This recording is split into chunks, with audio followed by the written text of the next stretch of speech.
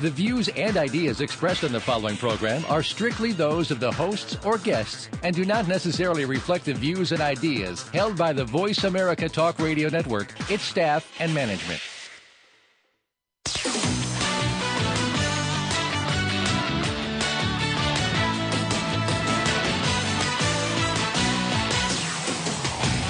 Are you ready to talk sports with one of the leading sports journalists of today? Welcome to All Around Sports with John Inglesby. John's years of experience as a journalist has allowed him to net exclusive interviews with the top players, former players, commissioners, and owners. John and his guests are ready to give you the straight word when it comes to sports. Now, let's talk all around sports. Here's your host, John Inglesby. Voice America listeners, welcome to the 117th ever show of All Around Sports. Each Friday at 1 p.m. Eastern Time, we broadcast live from Boston to go all around the world of sports for 1 hour to discuss what happened this week and what's coming up for the weekend. To join the show, the call-in number is 1-888-346-9144, or you can email me at iir@comcast.net, which comes to me through my website at www.iirsports.com.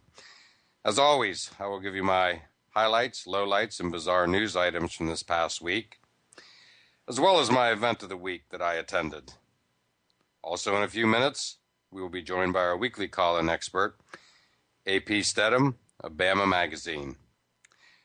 Well, my highlight of the week is the Pittsburgh Pirates finally ending their streak of 20 years in a row without a winning season, the longest such streak in North American sports history among the four major sports, basketball, football, hockey, and of course baseball. As my listeners know, I grew up near Pittsburgh, grew up going to Forbes Field, watching the likes of Roberto Clemente and Willie Stargell, and it was really bothersome to have the Pirates, really a glorious franchise, certainly back in those days, in the 60s and 70s, holding this ignominious record. But it's over. They got their 81st victory the other night. They are guaranteed, no matter what, of having at worst an 81-81 record. But I'm sure they'll get that 82nd win to ensure a winning season. And not only did they end this horrible streak, they're in the midst of a pennant race, i.e. witness the cover of yesterday's Sports Illustrated with the Pittsburgh Pirates on the cover, something we haven't seen in far, far, far too long. And as we speak, they're preparing for a huge 3-game series with the St. Louis Cardinals tonight. Out in St. Louis, Pirates hold a 1.5 game lead over the Cardinals, who are baseball royalty. So nobody's counting their chickens before they're hatched about the Pirates making it into the postseason or winning the NL Central by any means. But here we are, first weekend of September, and the Pirates are in a very meaningful series this weekend. It's just great to see Pittsburgh back in a pennant chase, and life is good as the Pittsburgh Pirates again have finally ended the worst streak in North American sports history. Just no other way to say it. Well, my low light of the week is Johnny Manziel and his performance on the field last Saturday for Texas A&M. Where the Heisman Trophy winner showed himself to be as big a jerk, if not a bigger jerk, on the field as he was off the field. And I just found it particularly disappointing because I've been, saying all along that with all his off-field antics since winning the Heisman, that as long as he produced on the field, that would basically all go away. And he did perform on the field, albeit the second half. As we all know, he was suspended for the first half in a ridiculous NCAA, quote, suspension. And when he arrived on the field, he was great. But it brought with it a lot of, more bad behavior, which was him giving the money sign in the air, mockingly signing autographs in the air, and then at the end he got into it with a couple of Rice players.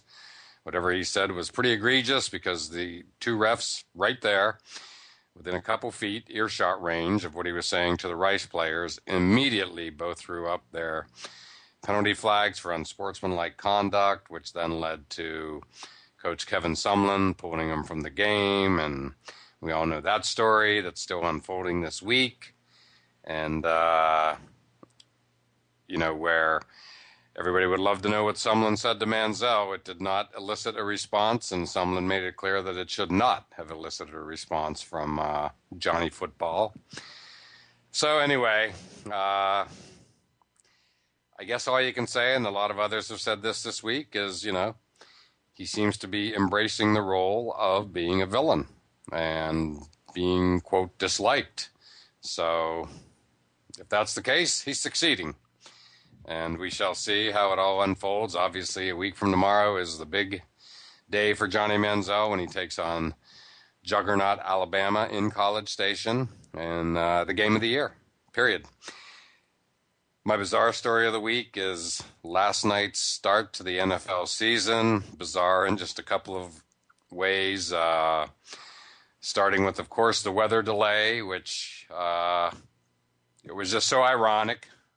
Given that the Orioles had a game last night, forcing the Ravens to move their game to Denver. They did not host the game as the Super Bowl champions. We all watched the concert in the hour leading up to the game. The weather was beautiful in Baltimore, of course. And, the season ended in the Super Bowl last year with the blackout. It began this year with I'd say half an hour or so weather delay, which was just kind of freaky because when it was first called, moments into the broadcast, the weather was beautiful in Denver. They were talking about how it was 90 degrees, but that thunderstorms were moving in off the Rockies and potentially with lightning. So I don't in any way question the decision. The NFL is always on top of these types of things and typically makes the right decision, and they did last night. But it was just ironic. That's how the season would start in a city where the game should not have been played. Just that simple. The game itself was kind of bizarre in that the Ravens' new-look defense, minus Ray Lewis, who retired, Ned Reed, who went to the Texans, and a few others, gave up 7 touchdown passes to Peyton Manning. Just incredible. I mean, the Baltimore Ravens, a team built on defense. They made their name on defense, and for them to allow 7 touchdowns in their first game after becoming Super Bowl champions was bizarre. No other way to say it. It was also bizarre as a longtime Patriot season ticket holder who basically attends every home game to see Wes Welker in a Denver Broncos uniform last night, catching passes, a couple of those touchdowns from Peyton Manning. Welker also had a fumbled punt return, which led directly to an immediate Ravens touchdown. But all in all, I'd say it was a pretty good night for Welker. Pretty good start to his career in Denver. But all in all, pretty bizarre evening of football again. Who among us would have ever thought they would witness a day when the Baltimore Ravens defense would give up 7 touchdowns, tying an NFL record for most touchdowns ever thrown by one quarterback. That, of course, was Peyton Manning. No surprise there. Well, my event of the week that I attended was the Deutsche Bank Golf Championship, about a half an hour from my house over at the TPC in suburban Boston in Norton, Massachusetts. And another great tournament. Crazy weather.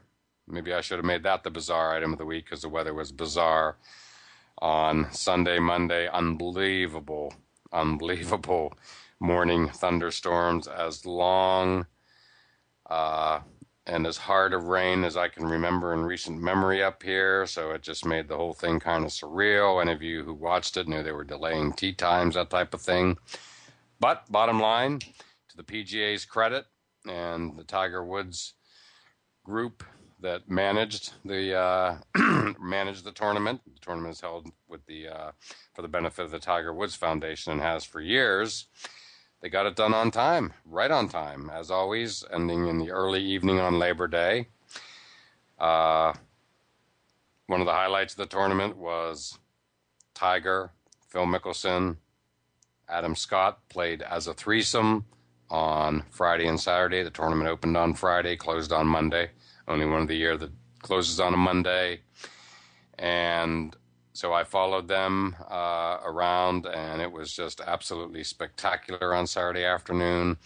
The gallery was as large as any I've ever seen, and I've been to a few golf tournaments in my day, and it was just incredible. High energy, just watching those three together. On the first few holes, they teed off Saturday afternoon around 1 o'clock in the afternoon, and it was just electric, just tremendous to watch. And, Tiger, Phil, they all three of them got off to pretty good starts, but then faded as the weekend came along. And in the end, it was Henrik Stenson, who's been knocking at the door throughout the summer, was on the, played in the, final twosome of a couple of majors this summer. And he eliminated any drama for the 18th hole by holding out from the bunker on the 17th, giving himself a 2-shot lead over Steve Stricker. He coasted from there. And very likable guy. And here's what Henrik Stenson had to say immediately following his winning of the Deutsche Bank Championship.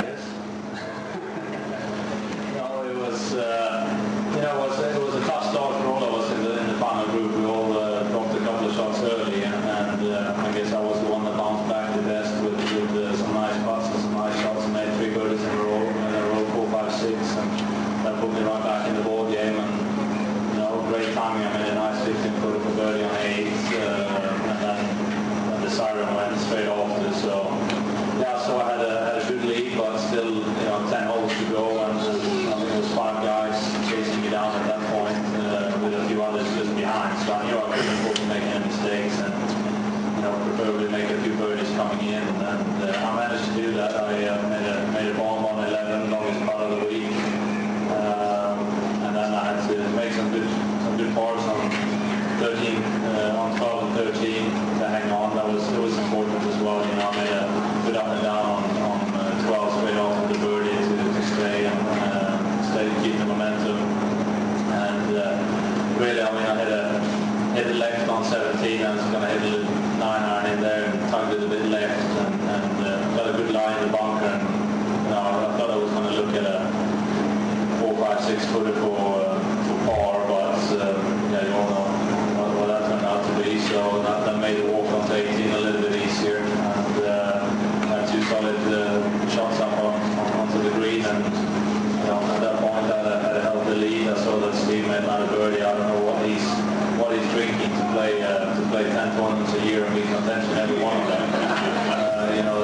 That's a phenomenal job, and I wish I could get anywhere near that when I get his age.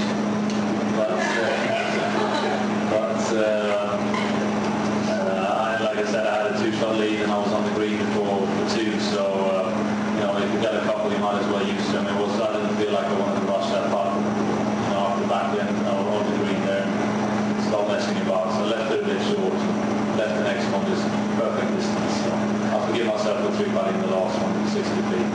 That's good. Well, as you could hear, Henrik Stenson is a funny guy, very likable, very gracious winner. And as I mentioned earlier, he's been knocking on the door all summer, specifically in the British Open, and here's what he had to say about his effort there. I wasn't disappointed. Like I said a few times, Scottish Open had a 2-shot lead going into the last round, and I didn't play my best, and Phil came through and won that tournament. That's the one I felt I let go a little bit. Still not sure I would have won it, but I didn't feel I played as well as I should have and could have. These other 3 tournaments, I've been playing trying my hardest. I've been playing really well, and they've been won by some great players in great ways. So I got I can't look back at my performance and regret it too much. I ended up in a standard divot on 14 at the PGA in the last round, and that kind of, I was I think 2 off the base at the time, and that kind of, it pretty much standard my chances. You know what I mean?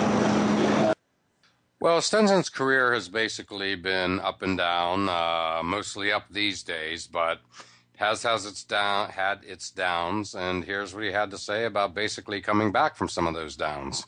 It was a really poor season by any standards, and I started coming back beginning of last year, and at the end of last year I got my first win in 3.5 years, I think, by winning the South African Open Championship, and then I didn't quite get it going early this year, but from Bay Hill, Houston time, I got my ticket to Augusta, and since then on it's been steady progress and a couple of fantastic months.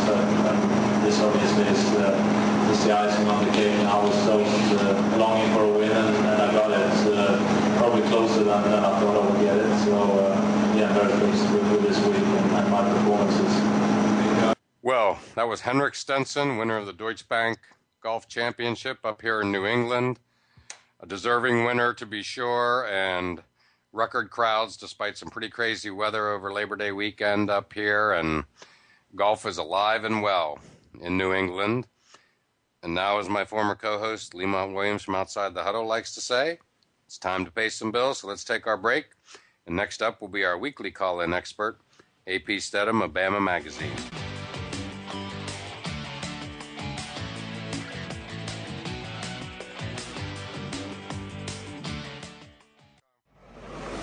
Your internet flagship station for sports, Voice America Sports. What's it like to live life on the edge? Fire in the hole! It's that feeling of exhilaration after doing something that pushes your limits every day. Action sports athletes live their lives on the edge. Join professional ski patroller, journalist, and author Kim Kircher every week as she talks to guests who are exploring the edge. We'll look at everything, including risks, motivation, and the rewards involved with getting out on the edge. You want to tune in every Wednesday at 8 a.m. Pacific Time, 11 a.m. Eastern Time on the Voice America Sports Channel. Bombs away. The job of a professional athlete is never complete. In Life After the Game, host Lamar Campbell will take an inside look at how athletes are making the transition from the professional athletics world to the professional business world. You'll understand the goals, motivations, and personalities that drive these players off the field and in their post-professional career. Tune in to Life After the Game with Lamar Campbell every Tuesday at 2 p.m. Eastern Time, 11 a.m. Pacific Time on the Voice America Sports Channel. Get ahead in business and life. Read Getting It Done, 1,000 of the best-kept secrets for success in business and life by John Capozzi. Learn how John, a successful Connecticut businessman, obtained 13 corporate promotions in 13 years. This book makes a fantastic gift for anyone who wants to get ahead in business. Voice America will donate a portion of every copy sold to the USO. Visit gettingitdone.com and enter promo code VA1234 at checkout to get a 10% discount. That's gettingitdone.com. Promo code VA1234 for a 10% discount today. Your internet flagship station for sports, Voice America Sports. You're listening to All Around Sports with your host, John Inglesby. Become a part of today's show by calling 1-888-346-9144. That's 1-888-346-9144. Or by sending an email to iir@comcast.net. Now, back to the show. Voice America listeners, welcome back to segment 2 of All Around Sports, and I am your host, John Inglesby. To join the show, the call-in number is 1-888-346-9144, or you can email me at iir@comcast.net. And it's that time of the show when we typically have guests, and on the line is our weekly call-in expert, AP Stedham of Bama Magazine. And AP, thanks for calling in, and welcome to the show again. Oh, thank you, John. Great to be here. Well, excellent. When we spoke last Friday, we had only had a couple of college football games to talk about that had kicked off the night before, and but we ended up getting a whole weekend's worth for Labor Day weekend. And what stands out when you look back on the first weekend of college football that was played? Yeah, right away, John. That Monday night game when Jameis Winston, the Hueytown, Alabama native, debuted for the Florida State, he was flawless with that performance. I can't recall freshman quarterback coming in and leading his team on national television. I mean, 25 for 27, 4 touchdowns. He rushed for 1. Is on the road, national TV. You know, he was so poised. He had a strong arm, accurate, in command, a natural leader. I don't know if you've ever, you can recall somebody performing that well first time out of the gate. I really can't. I mean, that was special. I literally rushed home from the golf tournament, which ended around 6 p.m. on Monday, Labor Day, to get home in time for the 8 o'clock kickoff. I grew up near Pittsburgh, and the game was played against Pitt in Heinz Field, home of the Steelers. And, I've been to a lot of Pitt games in my day. And so I, I had more than just a normal interest in this game. I was very interested, to say the least. And with on the Pitt side of the ball, as well as, of course, Jameis Winston, his legend had already started with his performance in the spring game down at Florida State. Plus, he's a baseball player who's been doing some pretty amazing things on the baseball field. So the name was out there before Monday night. But, boy, what a debut. I agree with you wholeheartedly. It may be the best ever by a freshman in his first ever game. I mean, it was, 25 to 27, I think? And just remarkable. And Pitt. Yeah, Pitt is not, to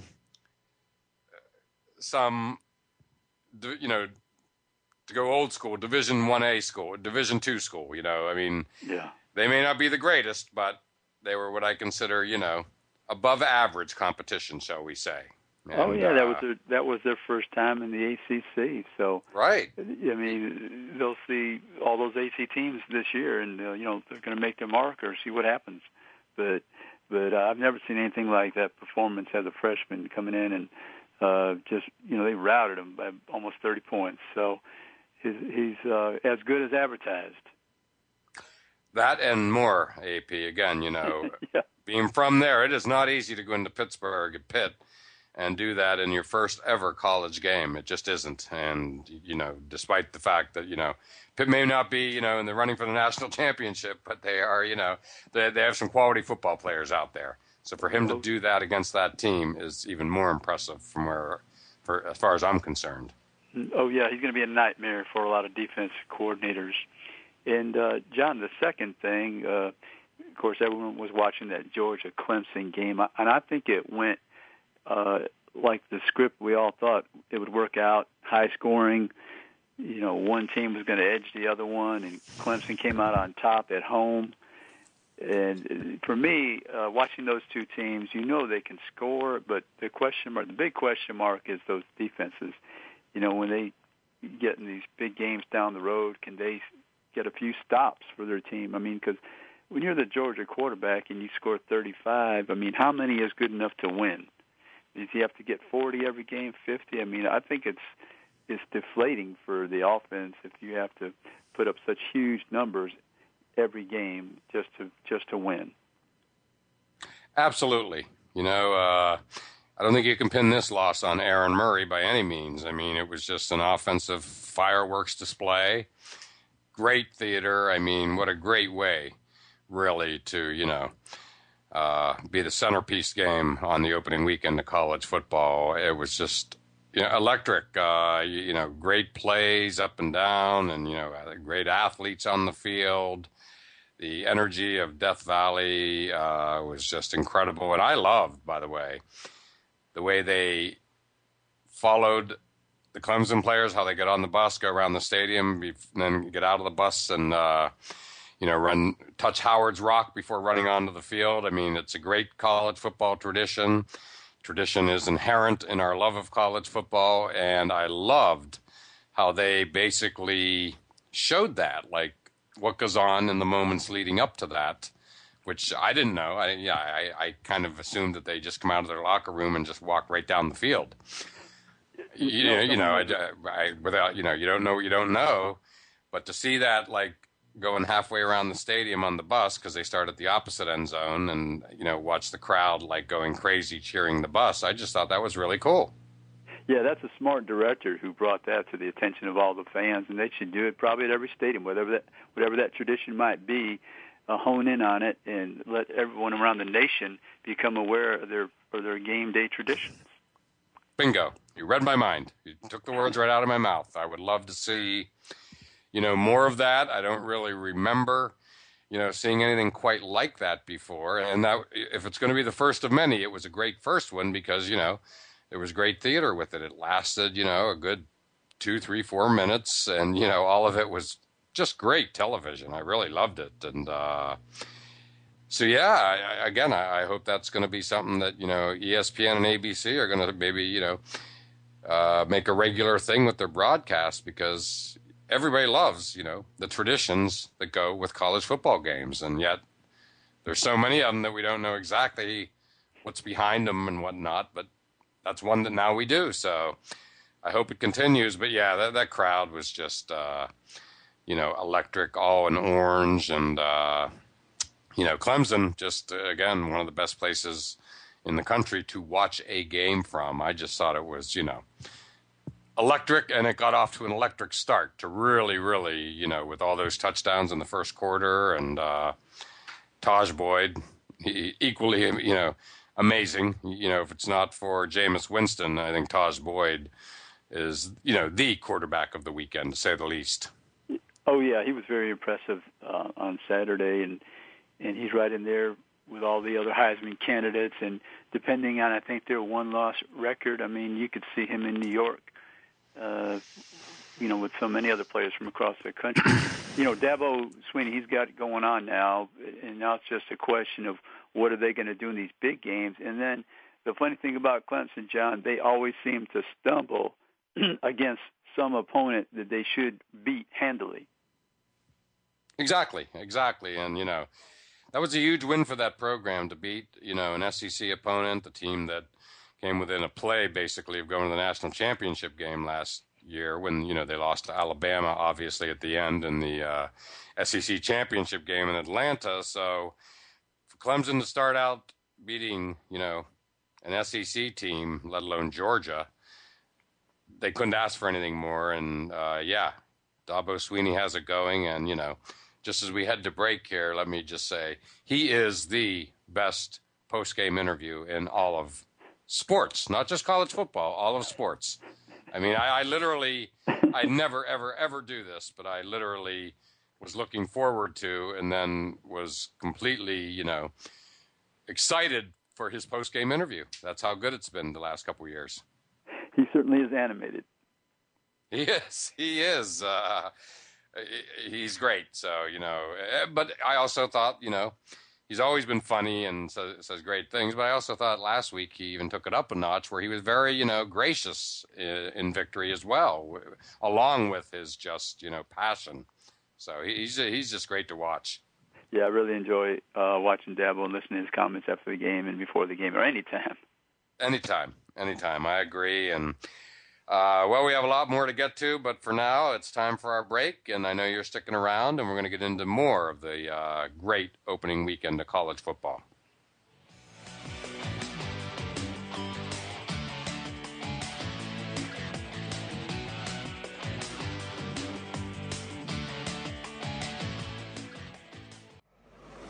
Your internet flagship station for sports, Voice America Sports. Are you a Philly sports fan? Maybe you're local to Philly, or you're a transplanted Philly fan. Either way, you want to check out Philly Sports Jabronis. It's a radio show that has nothing to do with Chicago sports. It's not about NYC, and LA can't even muster a football team of their own. It's all about Philly sports, and nothing but Philly sports, most of the time. Join your hosts Mike Greger and Joe Dara every Friday at 7 p.m. Philly time, 4 p.m. on the West Coast for the transplants on the Voice America Sports Channel. Tune in to the Voice America Variety channel on the Voice America Talk Radio Network. Voice America Variety broadcasts a diverse array of topics, reaching a global community. Our experts come from all walks of life, and the topics they discuss are everything from current events, arts and entertainment, leadership, parenting, relationships, self-improvement, career advice, and a variety of other topics. Check us out today. You're sure to find something of interest. Voice America Variety. Talk on today's today's hot topics. Your internet flagship station for sports. Voice America Sports. You're listening to All Around Sports with your host, John Inglesby. Become a part of today's show by calling 1-888-346-9144. That's 1-888-346-9144. Or by sending an email to iir@comcast.net. Now, back to the show. Voice America listeners, welcome back to segment 3 of All Around Sports, and I am your host, John Inglesby. To join the show, the call-in number is 1-888-346-9144, or you can email me at iir@comcast.net. And still on the line with us is our weekly call-in expert, AP Stedham of Bama Magazine. And thanks for sticking around for some more college football talk, AP. And as I just said, you work for Bama Magazine, so why don't we talk about the Bama victory over Virginia Tech? Yeah, John, first of all, Alabama fans, they're happy with the victory. I mean, to beat a ranked opponent by 25 points, you can't complain about very much. But when you're seeking perfection, as Alabama fans are now, and Nick Saban, there was the plight of that offensive line who gave up, I think it's 4 sacks, and total offense was a little bit over 200. So it was a perfect situation for Alabama to win the game, but yet the offensive line did not play well, so Nick Saban can really harp on them this week that there needs to be improvement. And I think you will see it with the offensive line through that second game. The communication is an issue when you're having 5 big guys trying to move and groove, in the same rhythm. And Virginia Tech played an excellent game up front. They slanted and had some schemes that Alabama was not prepared for from that team. Absolutely. Well, Alabama's reached that point, and we've all seen it, be it with the Patriots today or when I used to cover the Steel Curtain Steelers. It's not even about winning. When you get to that level, it's, degree of difficulty and, how much did you win by? And, you're not even looking at the great things that your team does as much as, what are the minor little things that they didn't do. But, that's where Alabama is. It's certainly not a bad place. It's a good place. And I did see where Alabama, looking at little details, and you have to just, wonder about everything with them that could hurt them, was that they lost, defensive lineman Delvin Tomlinson for the year. And, is that going to hurt him? Well, he was an up-and-coming player, John. He was even recognized last year by some people when they watched Alabama because they didn't have an edge rusher, and he was highlighted by some announcers. So, it's a loss, and he's a good football player. Was on his way to progressing and contributing much more this year as a second line player. But they'll have to put in someone else and move right on. Yes, well, their second and third stringers are blue chippers all, to say the least. But if you're Texas A&M and you're looking at that in advance of next Saturday's game of the year, every little thing is, that will give you, quote, hope is, welcome. So I'm sure that that's exactly how they're looking at that. It just upsets the apple cart ever so slightly, the juggernaut, so to speak. And so, it's going to be interesting to watch. And so there were lots of other games. What were the other ones that kind of got your attention last weekend, AP? Yeah, John, I was interested to watch the LSU quarterback, Zach Mettenberger, with the new offensive coordinator and quarterbacks coach Cam Cameron. He played, exceptionally well. I mean, his percentage was not that good, 16 for 32, but he had 251 yards, and their offense was 13 for 19 on third downs. Another positive for them was, for the first time since the 2002 Sugar Bowl against Illinois, they had 2 receivers have 100-yard days, Jarvis Landry and Odell Beckham Jr.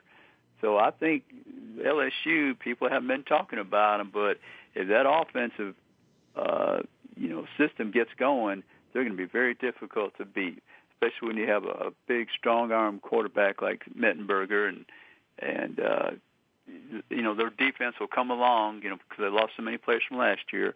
But you got to watch out for LSU. They're right in there. Don't kid yourself. Oh, absolutely. That was a good game to watch. TCU, quality team. Coaches had, a little bad blood between the coaches with some comments made, last month leading up to this game. And, it was in Jerry World, so there's 100,000 people there. So I enjoyed it. It was a good spectacle. Two quality teams, to say the least. Oh, yeah, I enjoyed it thoroughly. Those are two excellent programs, two excellent coaches, as you said. So, that was good for the SEC to win that type of game because, on the other end, they lost, Georgia lost to Clemson. So if you're the SEC, you're trying to win those big non-conference games. You don't want to lose your edge in the rankings and in the eyes of the voters. So that was important for LSU to win that game. If the SEC went 0-2 in those two contests, maybe people start questioning. Well, maybe the SEC is still, has a little crack in it. Yeah, well, speaking of the SEC, and I was intrigued to see that Western Kentucky and their new coach, Bobby Petrino, beat Kentucky, who is a member of the SEC, and maybe not one of their football powers, but nonetheless, they're in the SEC, and they lost to Western Kentucky. I'm sure that raised a few eyebrows. Yeah, especially to someone in your state. It's bad enough, John, to lose to an FCS school that's coming into your home territory, but now you have to listen to it from all the writers in Kentucky and all the fans. They can rib those Wildcat fans. So that wasn't a good loss for Stoops in his opening game. And of course, Petrino, he's an offensive wizard, and he showed that again. He's an excellent offensive coach, and you better have your defenses ready, especially in the first game. Yeah, well, say one about Petrino, and we all know the story of how he ended up being ousted at Arkansas, but he made his name at Louisville and brought that program basically into the limelight, made him a player, if you will, in the college football scene. And, of course, went to the NFL and the Atlanta Falcons, left there under less than perfect circumstances, bolts to Arkansas, leaves there under really less than perfect circumstances. Yeah. And he's just come full circle. There he is back at, Western Kentucky. So between his Louisville history, coaching now at Western Kentucky, and then starting off his career there, beating Kentucky, he is like a bluegrass state, story, to put it mildly. Nemesis. What can you say? Yeah, he's caused those folks a lot of headache through the years, and I don't know if, matter of fact, I think I was listening to the one of the coaches the other day from Kentucky, head coach, and they were asking him about having them on the future schedule, and I don't think that's been established yet. But he said he wouldn't mind keeping them on there, but he better get his defenses ready for the next time. Well, exactly, and speaking of smaller schools beating bigger schools, football championship subdivision schools also, had their time in the sun last week, and North Dakota State beat Kansas State in Manhattan. That was a stunner, to say the least. Eastern Washington upset Oregon State. Another real stunner. Oregon State was ranked 25th in the country. So, this is just becoming, a regular occurrence now every year. You just go back to the granddaddy of them all, so to speak, is obviously Appalachian State beating Michigan a few years back, and it just is now, and it seems that it gets noticed more and seems to happen more often because that's when they play, or the first week or two in the college season is when this is always happening. Yeah, and John, that might have been a record last week. I think it was 7 teams, FCS teams beating FBS teams. So it's getting to be like college basketball now. Every weekend, doesn't matter what level, you better be ready to contend. Yes, the mid-majors have arrived, so to speak. it's just, there's just so much talent out there. There really are. And these kids are coming out of high school across the country, so much better prepared than they were a mere 5-10 years ago. It's remarkable. And John, I think that surprised me. I don't think I would ever see the day that the lower levels in football, because it's such a manpower-dominated sport, whereas basketball, you have a couple players, you can make hay against these other teams. But in football, you need a full set of offensive and defensive players. I just never realized that this could happen. Yeah, well, I think the difference has always been depth. And if you don't have injuries, even the FCS schools can field, 20, 30 players who are FBS level, so to speak. And that's why, just talk about another interesting game last weekend. The Penn State game was, great theater, great ending with Syracuse. And, I'm sure Penn State fans are keeping their fingers crossed, because if there's not a lot of injuries and they don't have to go, into depth, which is going to be severely affected with the NCAA sanctions, Penn State could make its presence known. And, Syracuse isn't, what it once was either, but that was a good game. They seem to have found an excellent coach. Yes, and it's all about the coach. It's all about the coaching in college, I believe. And that young quarterback, he came in and played, at that MetLife Stadium, and he really represented the school and everyone very well. Yeah, Christian Hackenberg, number 1 recruit in the country, true freshman. And we talked about Jameis Winston, but I think if you put together a top 5 freshman list, making their debut, Hackenberg would certainly be on it. He showed some real flashes. He clearly has an NFL arm. That was instantly obvious. Yeah, and his loyalty paid off, because the Penn State fans are thrilled to death to have him. Exactly. First good news they've had down there in a while, to say the least. Yeah, and it's a great way to start the season, and maybe it'll turn things around for them, and because they've had so much hardship in the last few years. So, yeah, good things on the horizon for Penn State. Absolutely. Well, we still have some more football to get to, AP, but right now, why don't we take our final break, and we'll, again, stick with some more football on the other side.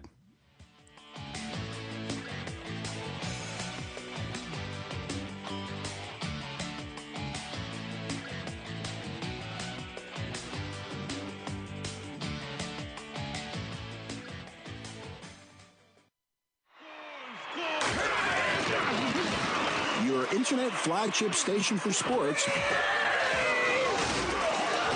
Voice America Sports. This week on The Revolution with Jim and Trav, that's presented to you by Outdoor Channel. Hey, we're talking wolves and the pros and cons of them with David Allen from the Rocky Mountain Elk Foundation and Minnesota Deer Hunter Association Executive Director Mark Johnson. We're a wolf pack with Jeff Hagner, who's the Director of Montana Fish, Wildlife, and Parks, and finally, Mrs. Bonnie. And it's brought to you by Outdoor Channel and Ram Trucks. Wednesdays at 1 Pacific on the Voice America Sports Channel. What's it like to live life on the edge? Fire in the hole! It's that feeling of exhilaration after doing something that pushes your limits every day. Action sports athletes live their lives on the edge. Join professional ski patroller, journalist, and author Kim Kircher every week as she talks to guests who are exploring the edge. We'll look at everything, including risks, motivation, and the rewards involved with getting out on the edge. You want to tune in every Wednesday at 8 a.m. Pacific Time, 11 a.m. Eastern Time on the Voice America Sports Channel. Bombs away. The job of a professional athlete is never complete. In Life After the Game, host Lamar Campbell will take an inside look at how athletes are making the transition from the professional athletics world to the professional business world. You'll understand the goals, motivations, and personalities that drive these players off the field and in their post-professional career. Tune in to Life After the Game with Lamar Campbell every Tuesday at 2 p.m. Eastern Time, 11 a.m. Pacific Time on the Voice America Sports Channel. Your internet flagship station for sports. Voice America Sports. You're listening to All Around Sports with your host, John Inglesby. Become a part of today's show by calling 1-888-346-9144. That's 1-888-346-9144. Or by sending an email to iir@comcast.net. Now, back to the show. Voice America listeners, welcome back to the fourth and final segment of All Around Sports. And I'm your host, John Inglesby. And back on the line with us is our weekly call-in expert, AP Stedham of BAM Magazine. And AP, we've covered a lot of college football from last weekend, and just one or two more items we didn't get to close out last weekend, and then we'll take a few minutes to talk about what's coming up for this weekend. John, when you looked at that Oregon score, 66-3, they dominated Nicholls State, small school in Louisiana. That's where the Manning Passing Academy is held each year. It seems like it's going to be a seamless transition offensively for the Ducks with the new head coach, Mark Helfrich. And, look forward to them just piling up the points. And, if their defense improves, then that'll give them more of a chance to be in that championship game and win the Pac-12. And then the other thing that was on the unimpressive side was Nebraska. They stumbled through a 3-point victory over unranked Wyoming, 37-34. But the biggest blemish on the game was Nebraska, the Black Shirts, noted for defense, gave up 600-plus yards and just held on for the victory. 4 touchdowns, 383 yards of passing by the Cowboys. So I don't quite understand. Bo Pelini, a defensive guy, and his teams have not performed well on that side of the ball. That is perplexing, and I agree. I also found it notable in that game that Nebraska broke the all-time attendance record at Memorial Stadium, and that is saying something. It sure is. To say the least. That just jumped out at me that they would have their biggest crowd in the history of fabled Memorial Stadium, granted opening weekend, but against Wyoming, who again, it's, they remind me a little of Boise State. That's a football mad area up there. I think they're called the Cowboys, and they're like the only game in town, and they're beloved, to say the least. And they got a good program. I mean, they're not, they're not the Sisters of the Poor by any stretch of the imagination, Wyoming. No. But nobody expected them to do that. Yeah, through the years they've been to bowl games, so. Oh yeah. It's one of those little golden nuggets out there. Absolutely. Well, again, great opening weekend to college football, and we're back at it again. Really, it's hardly even restricted to weekends anymore. There was a game last night. I know East Carolina was playing, and then, Friday night games have become a staple. But the big one, we all know, is Notre Dame, Michigan tomorrow. I found Brian Kelly's comments that it wasn't, quote, a historic rivalry, to be just bizarre. I mean, it's the entire nation is interested in that game, period. You don't even have to be a casual college football game. You're going to watch that game. That's one of a handful of just national appeal games that, again, non-football fans will watch. I didn't understand it, John, myself. Did he have a moment where his mind went blank? Exactly. Or was there something that he was intending to incite his team or the other team or the fans? I really don't know. I just completely lost me with those comments. Totally. I mean, I don't have an allegiance to either team, whatsoever, but, it's just a game that you put it this way, any college football fan, myself, yourself, you automatically know that's happening the second week of the season, and you just have it in your mind that, of course, you're going to watch it. I mean, that's the best way I could describe it. It's a don't miss. Oh, yeah, and if you look back through the years, everybody remembers, the Rocket returning the kickoffs, and Tim Brown the punts, and Michigan's field goal kickers winning games, and Notre Dame field goal kickers winning games, and last second plays. I mean, you don't have, like I say, you don't have to be that much of a fan to understand that's a fantastic game every year on the calendar. That you're going to at least watch the highlights if nothing else. Right, and even recently, it's been fantastic. Denard Robinson and stuff. I mean, there's been some remarkable endings just in the last year or two. I mean, it's not like it used to be good and sort of, subsided. It has been raging and getting better in recent years. So that was bizarre. Grady Hoke, Michigan coach, handled it well. The more I see of him, the more I like him. He is rapidly becoming one of my favorite college football coaches. You and I are going to see him in person in 2 weeks when Michigan travels east to play UConn here. We're both covering it. I can't wait to sit in his press conference. I just find him really appealing. He just feels like an old-time football guy. He's the guy who brought Tom Brady into the Michigan locker room a couple weeks ago before the Lions preseason game. He used to coach Brady. I mean, he was on the coaching staff when Brady was there, and we've all seen the clips of Brady's speech to the Michigan football team, which was rousing, to put it mildly, and Grady Hoke created it. Just that simple. So I just really like this guy. Oh yeah, he's really genuine, John. He's someone that you can sit down with and talk and have a conversation about football and college athletics. And John, I'm wondering, since Brady's so close, I'm not sure where the Patriots are that weekend, but maybe he'll be down at Rentschler Field. That is a great point. That's an excellent point. Brady loves it. I mean, he just proved he's still, he doesn't forget where he came from. The fact that he was in Ann Arbor a couple weeks ago, traveled out from Detroit, which is about 35 miles away. So yeah, that is interesting. I'm looking at the schedule here. Mm-hmm. The next day they are at the Jets. The Patriots are. Mm-hmm. So, excuse me. I'm wrong about that. Yeah, the next day is the home opener, Tampa Bay. I was looking in October. Excuse me. Sunday, September 22nd, Patriots hosting the Tampa Bay Bucks. So Brady will be in town that weekend. You make a very good point. Yeah, I suspect he'll be there, John. I really do, and I suspect any other players, and even if it was some Tampa Bay players that played at Michigan, would be down at that game as well.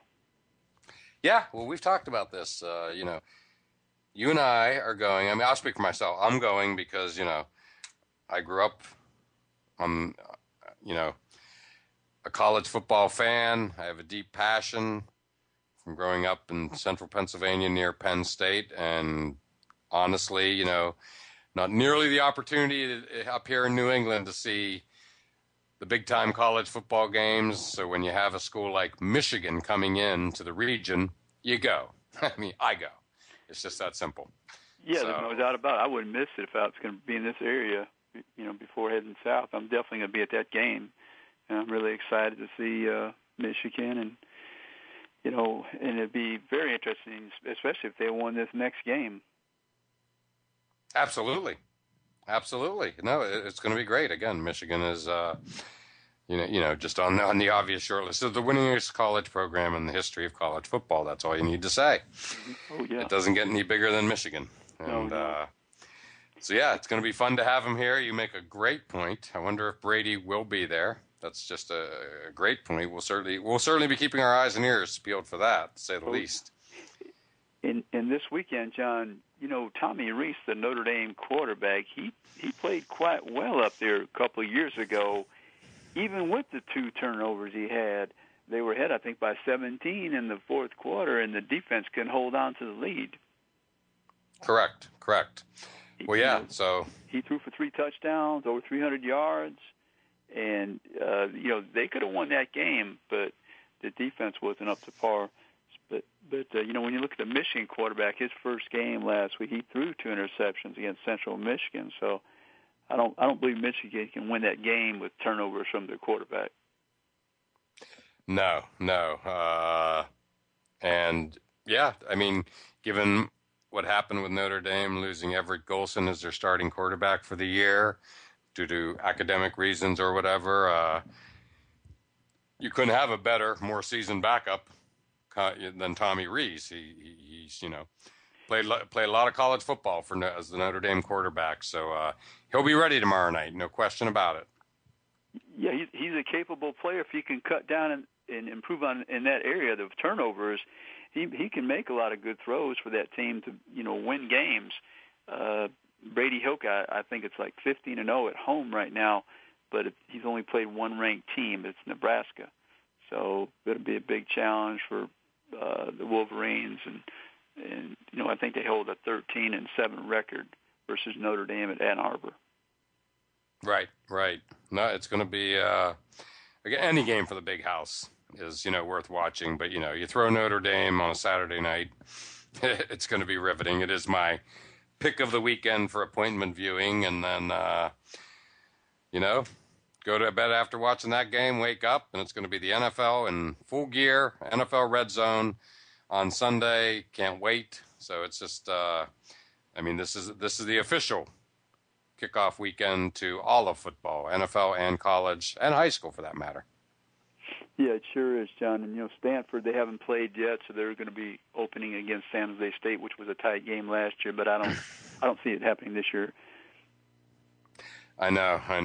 Well, we shall see. That's the fun part of it. Going to be a big weekend to really kick everything off. And AP, great perspective as always. We love your expertise in college football and football in general. So we look forward to doing it all again next week. And thanks for calling in. Thank you, John. My pleasure. Look forward to next week. Sure thing. And as always, thank you all for listening to All Around Sports. And we look forward to doing it all again next Friday at 1 p.m. Eastern Time. Thanks again for tuning in to All Around Sports with your host, John Inglesby. Be sure to tune in again next Friday at 10 a.m. Pacific Time, 1 p.m. Eastern Time on the Voice America Sports Channel. Have a terrific weekend, and we'll talk sports again next week.